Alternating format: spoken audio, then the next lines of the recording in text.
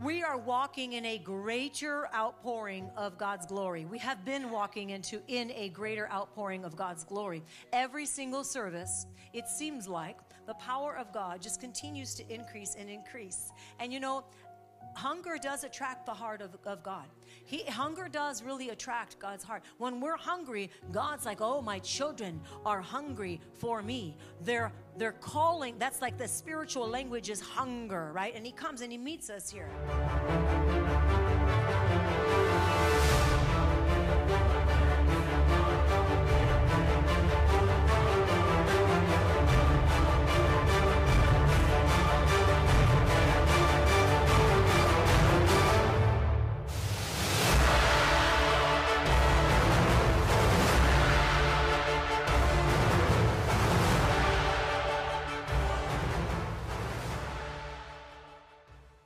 Jeremiah 1:12, the word of the Lord has spoken. And he said, I am watching over my word to perform it. Say, God is watching over his word to perform it. That means when you get the word of God on a situation, you know that God is literally watching over that word to bring it to pass. He's bringing the word to pass. Turn to your neighbor and say, God is bringing his word to pass. Are you putting his word on that situation? Because if you're putting his word on that situation, God is bringing his word to pass. Matter of fact, he is watching over it to perform it. Amen. So whatever it is that you are in need of today, you know that the word of God is literally God is watching over that word to bring it to pass in your life today, not someday, not in 10 years, not when you die and go to heaven, but today, right? So the promises of God are yes and amen. Say it again with me. The promises of God are yes and amen. That's 2 Corinthians 1:20. If you have your Bibles, go ahead and turn there, because I want some of you guys, I really want you to see it in the word. All the promises of God in him. Say in him. In Christ. This is what this means. So all the promises. We know that the Bible is filled with promises. God is a promise keeper. He doesn't break his promise, right? He keeps his promises, right? He's a promise keeper. He's not like us. Sometimes we keep our promise and sometimes we don't. But God is a promise keeper. He always keeps his promises. That is why when you get the word of God on a situation, he says, I'm faithful to bring that word and that word will come to pass. You may have to wait a bit, but that word will come to pass. So it says, for all the promises of God in him are yes and amen in him. They are yes in him and they are amen in him, to the glory of God. Church of God, we carry the fire and the glory. If you're a believer, and I believe everybody in this room is a believer of Jesus Christ. You've committed your life to Christ. You walk with him. You love him. You read your word. So we need to read that word. If we're believers in Christ, so then we are believers in this room. Say, I'm a believing believer. I believe God at his word. I'm standing on the word of God, and I will not shift, and I will not falter, because the word is consistent. It is the same yesterday, today, and forever, right? So the power of God has the power to change you. It has the power to change you. Church of God, many times we're always praying for someone else to change. But what if God is saying, I am looking to change you, to change your heart, to awaken you, to bring you to a place of greater glory? What God is doing in this church, he is moving with a mighty strong power to bring forth his power, his glory. But he wants us to come as yielded, surrendered vessels so that he will do and continue to do what he is doing. And it doesn't stop here. Everything that you receive here, you take out there. You become a better individual. When you're in the glory like we just were, you know what happens? Not only do you experience God's presence, but you literally become a better husband. You literally become a better wife. You literally become a better son or daughter. You literally become a better individual, because the power of God in you starts to transform your desires. It starts to transform your thinking.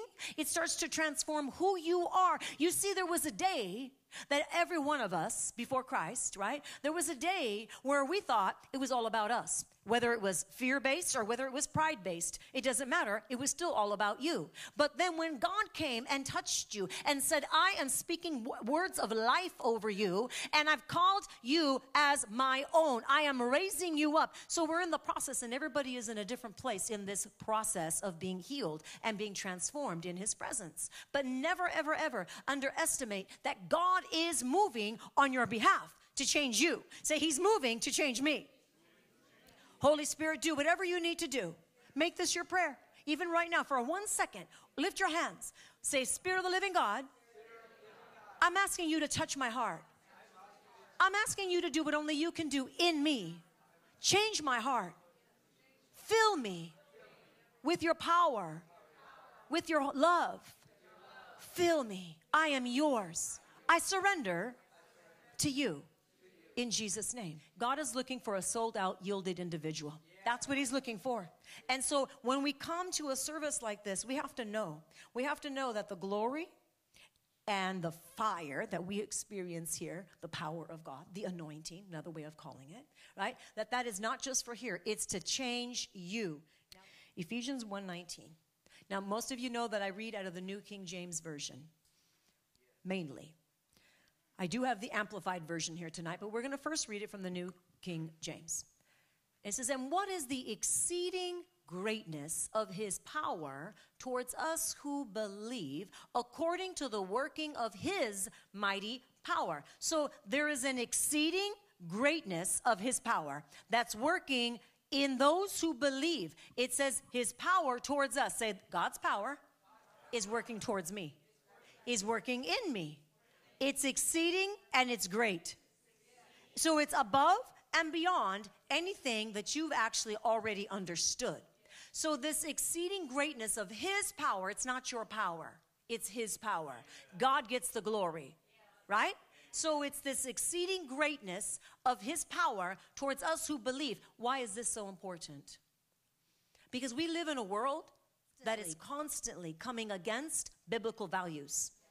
Right? We live in a world that is constantly saying what is good is not good, and what is, and the opposite, right? They're constantly flipping the script, but not on our watch, because we know that the word of God will never change, right? God's word's never going to change. But there's a culture, though, that's being raised up that doesn't know the word of God, doesn't know that this is the final authority. But the power of God here, it says it's exceeding and it's great, and it's his power towards us who believe. Are we believing believers in this room?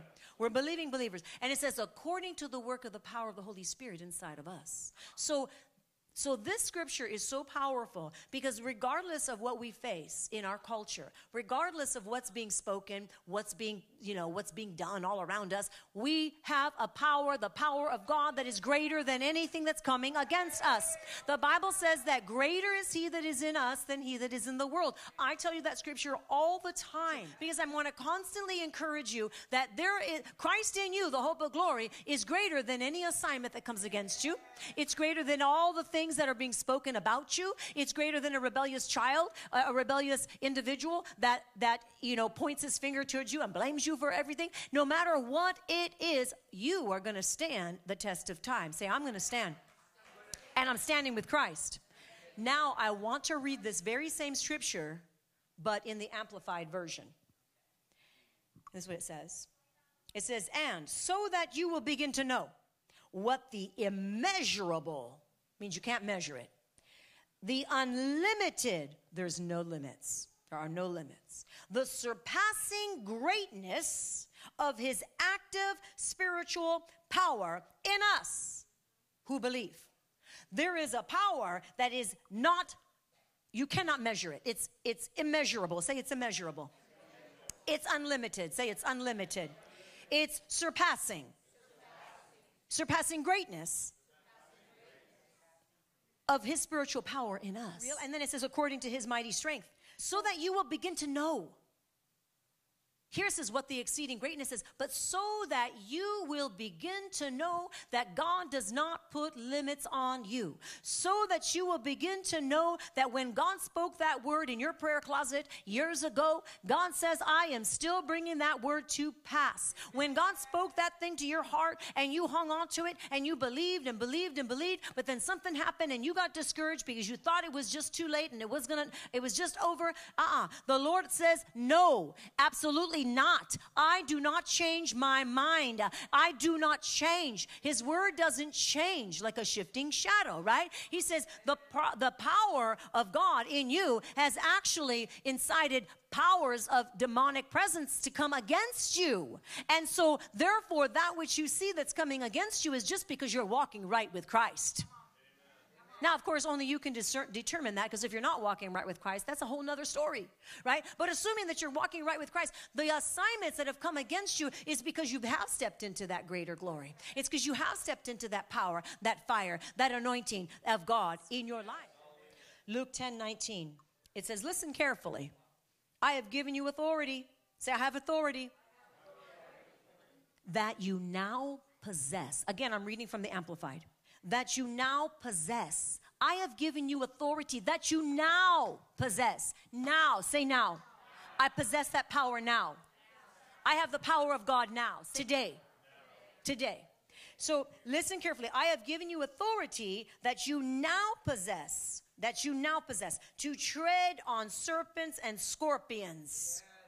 To tread on serpents and scorpions, and the ability to exercise authority over all the power of the enemy. And nothing will in any way harm you. Somebody say glory. Somebody say glory to God. Glory to God. Hallelujah. The devil is afraid of your glory. Shout. The devil is afraid of your understanding that when you open your mouth and you praise, when you start to give him the glory, you start to give God the glory, and the devil starts to shake in his boots because he doesn't understand it. We know that, right? But you know, when we do that here, but then when you step out there and then the attacks come, guess what? The same method that works in here is the same method that works out there. You need to keep your shout on. You need to keep your praise on. You need to keep shouting, the glory of God is all around me. I'm walking in the glory realm. I thank you, Lord, no weapon formed against me is going to prosper. I thank you that I tread upon snakes and scorpions, right? Amen. Because of the power of God, the exceeding greatness of power of God in me, in you. You know, God wants to give wisdom. In him, there's wisdom. In his word, there's wisdom. The Bible says that if you lack wisdom, that you're to ask the Father, who gives to all without finding fault. He says, I will give you wisdom. How many of you need wisdom in a circumstance in your life? You know, we probably all do in an area or another in our life, right? And from time to time, you're going to find that you need the wisdom of God. But the wisdom of God comes from God. It comes from God. And he says, I give to you liberally. Well, how do we get that wisdom of God? He says it comes from him. But I want you to turn to Matthew 6:6. We know wisdom comes from God. We know he says he wants to give it to us liberally, generously, without finding fault. You need wisdom, you ask God, he gives you wisdom. But I want you to look at Matthew 6:6, because this is the way that God gives you the wisdom. It's in prayer, church. As you pray, as you ask him, as you seek his heart. But you, when you pray, go into your room, and when you have shut your door, pray to your Father who is in the secret place, and your Father who sees in secret will reward you openly, right? Where's the Father? He's in the secret place. When we remain in the secret place, which is our place of prayer, we're with the Father. He gives you wisdom liberally. He grants that wisdom liberally, right? We just read there's no, you can't measure, you can't limit his limitless love, right? But his wisdom that comes from the heart of God, he starts to pour it out without you even asking for it, because he knows what you need. He knows what you need even before you've even spoken.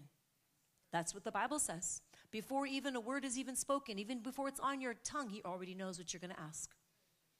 It's amazing. So Matthew 6:6, when you pray, church, it's important that we have time every day in the secret place. Not just praying as you go about, as good as that is. It's good. It's good. You're moving around, you're driving, and you're praying. And I've taught, and we've been on this subject of prayer now for a few weeks. I've been hitting the same subject of prayer in different ways for a few weeks now. Because really everything happens through the vehicle of prayer. And things that haven't happened is because there hasn't been enough prayer, or there has been prayer, but you need to continue in it because God is working on somebody's heart. He's turning that situation around. Don't give up in prayer. You might give up just before the answer. You might have given up. If you give up, if you stop praying, you may have given up right before the answer came. That none of us want that. So it's good that you pray out and about, you're moving about, you're driving, and you're saying, I always pray. But do you have that consecrated time where you're going to go in your prayer closet, whatever that prayer closet looks like, and you're going to go in that prayer closet and you're going to shut the door? He says, when you pray, go into your room, and when you have shut the door, pray to your Father who is in the secret place, and your Father who sees in secret will reward you openly. Right? When you go in prayer, you literally shut the door, because we're talking about a literal room. We're talking about a place, and I don't care if it's a closet. And for you, it might be your car parked right by the park. Why is that so important? Why is she making such a point about this? Can't I just drive and pray? Yes, you can, but you're not going to be fully attentive to what God is saying. And you can't. How about if the power of God starts to hit you in your prayer closet, or maybe in your driving, and now you're praying in tongues and you're praying in tongues. You better not let go of that wheel. You better keep your eyes open, right? You can't say, well, I was in prayer and she told me to go and pray, and I was closed my eyes and I thought God would trust me. I trusted him. Don't be dumb. Don't be foolish. Right? So this is why we need to make sure that we have that time of prayer. Do you know what God wants to give you in that time of prayer? Where it's just that consecrated time, you and him, full attention, full focus. He says, shut the door. There is a literal door you need to shut. But that's not the only door he's talking about. He's talking about every other distraction that tries to come against you when you go to pray. When your phone starts to blow up, and everybody that you have talked to in the past, 3 weeks, everybody decides to text you, and your phone is going off like a bomb, right? Ding, ding, ding, ding. And you're just trying to pray. Shut it off. Close the door. Get rid of the phone. Put it in the other room. Don't worry about it when you come back and you got 17 messages and 36 voicemails. Don't worry about it. Seriously, shut the door. Doesn't mean just literally shut the door. That means shut the door to every distraction. Stop every distraction. You know what? In the time that we live in, we have to make sure that we truly are living a lifestyle of prayer. Everything's either going to rise or fall at the level of your prayer. Are you committed to prayer? Are you committed to pray? Look at the end, what it says. He says, and your Father who sees in secret. He says he's going to reward you openly. It's not why we do it, but it is a promise. Did we not start with the promises of God, or yes and amen? He wants to reward you openly. Okay, now let's all be honest. Some of you look at some of the others in this room and say, why is he or she so blessed? Like everything, like they're just blessed. They're walking so much favor. Like it's like never ends. You don't need to raise your hand. Please don't raise your hand. If you feel that way from time to time, and you're just like scratching your head going, what? The Father who is in the secret place, your Father who sees in secret will reward you openly. Favor comes from God. And he says, I want to favor you. Actually, I already do. But I want you to see it. But favor comes from God. And that reward that is in the secret place, he rewards openly. It's not why we do it. If that's why you do it, well, that's okay. Because you know what? Even if that's why you do it, that's not too big for God. It's not too big for him. He'll change your heart. And all of a sudden you're praying. Why? Because you fall in love with him. Because you fall in love with the King of Kings. Because you recognize how good he is, how he has saved you, how he has forgiven you, how he has never left you when you were all alone. Other people may have abandoned you. For some of you, your mother and father may have forsaken you. This is what the word of the Lord says. You know, though mother and father have forsaken you, I will never forsake you. This is scripture, church. This is, I will never forsake you. I will never leave you. Right? I'll never forsake you. So we know that in that place of prayer, so much has happened. So much will happen, because he is faithful. Hallelujah. When we go into prayer, we go into the throne room. And when we go into the throne room of God, we know that he literally transforms us from glory to glory and from strength to strength. He transforms us from glory to glory, from strength to strength, from victory to victory, from breakthrough to breakthrough. He transforms us, right? So in this place of prayer, he says, I want you to bring your word. Bring the Bible. My word is holy. His word is holy. It's pure. It's true. Turn to Proverbs 30 and verse 5. Every word of God is pure. Isn't that beautiful? That every word of God is pure. And he is a shield to those who put their trust in him. He's a shield. He's your shield. He's your forward shield and he's your rear shield. He's surrounding you with his cloud of glory. He's your shield. Say, he's my shield. And every word of God is pure. That means it's faultless. That means there's nothing that you could even think or imagine to be wrong with, because it's pure, it's perfect, it's flawless. His word is beautiful, and we fall in love with this word. And what happens is we fall in love with the God that has literally walked on earth, Jesus that literally walked on earth, the word who is Jesus, right? So the word is pure, the word is holy. And in Psalms 18:30, another place where it also talks about this, it says, as for God, his way is perfect. It's not just holy, it's perfect. Say, God's word is perfect. That means, yeah. So no matter what situation you have going on right now, God's word is perfect for that situation. You find that scripture and you speak it out over that situation, and that word will change that situation. How many can testify to that? I can. Oh, I can for sure. His word works, right? When you work the word, his word works, right? You make sure you let the word of God coming out of your mouth. His word will work, right? So it's perfect. His word is perfect. Turn to your neighbor and say, God's word is perfect. God's word will never change. Turn to somebody else and say, I love God's word. It's a lamp unto my feet and a light unto my path. If it's a lamp unto your feet and if it's a light unto your path, God's word is literally illuminating your path. You may not know what to do, which way to go, but God says, my word is illuminating your path.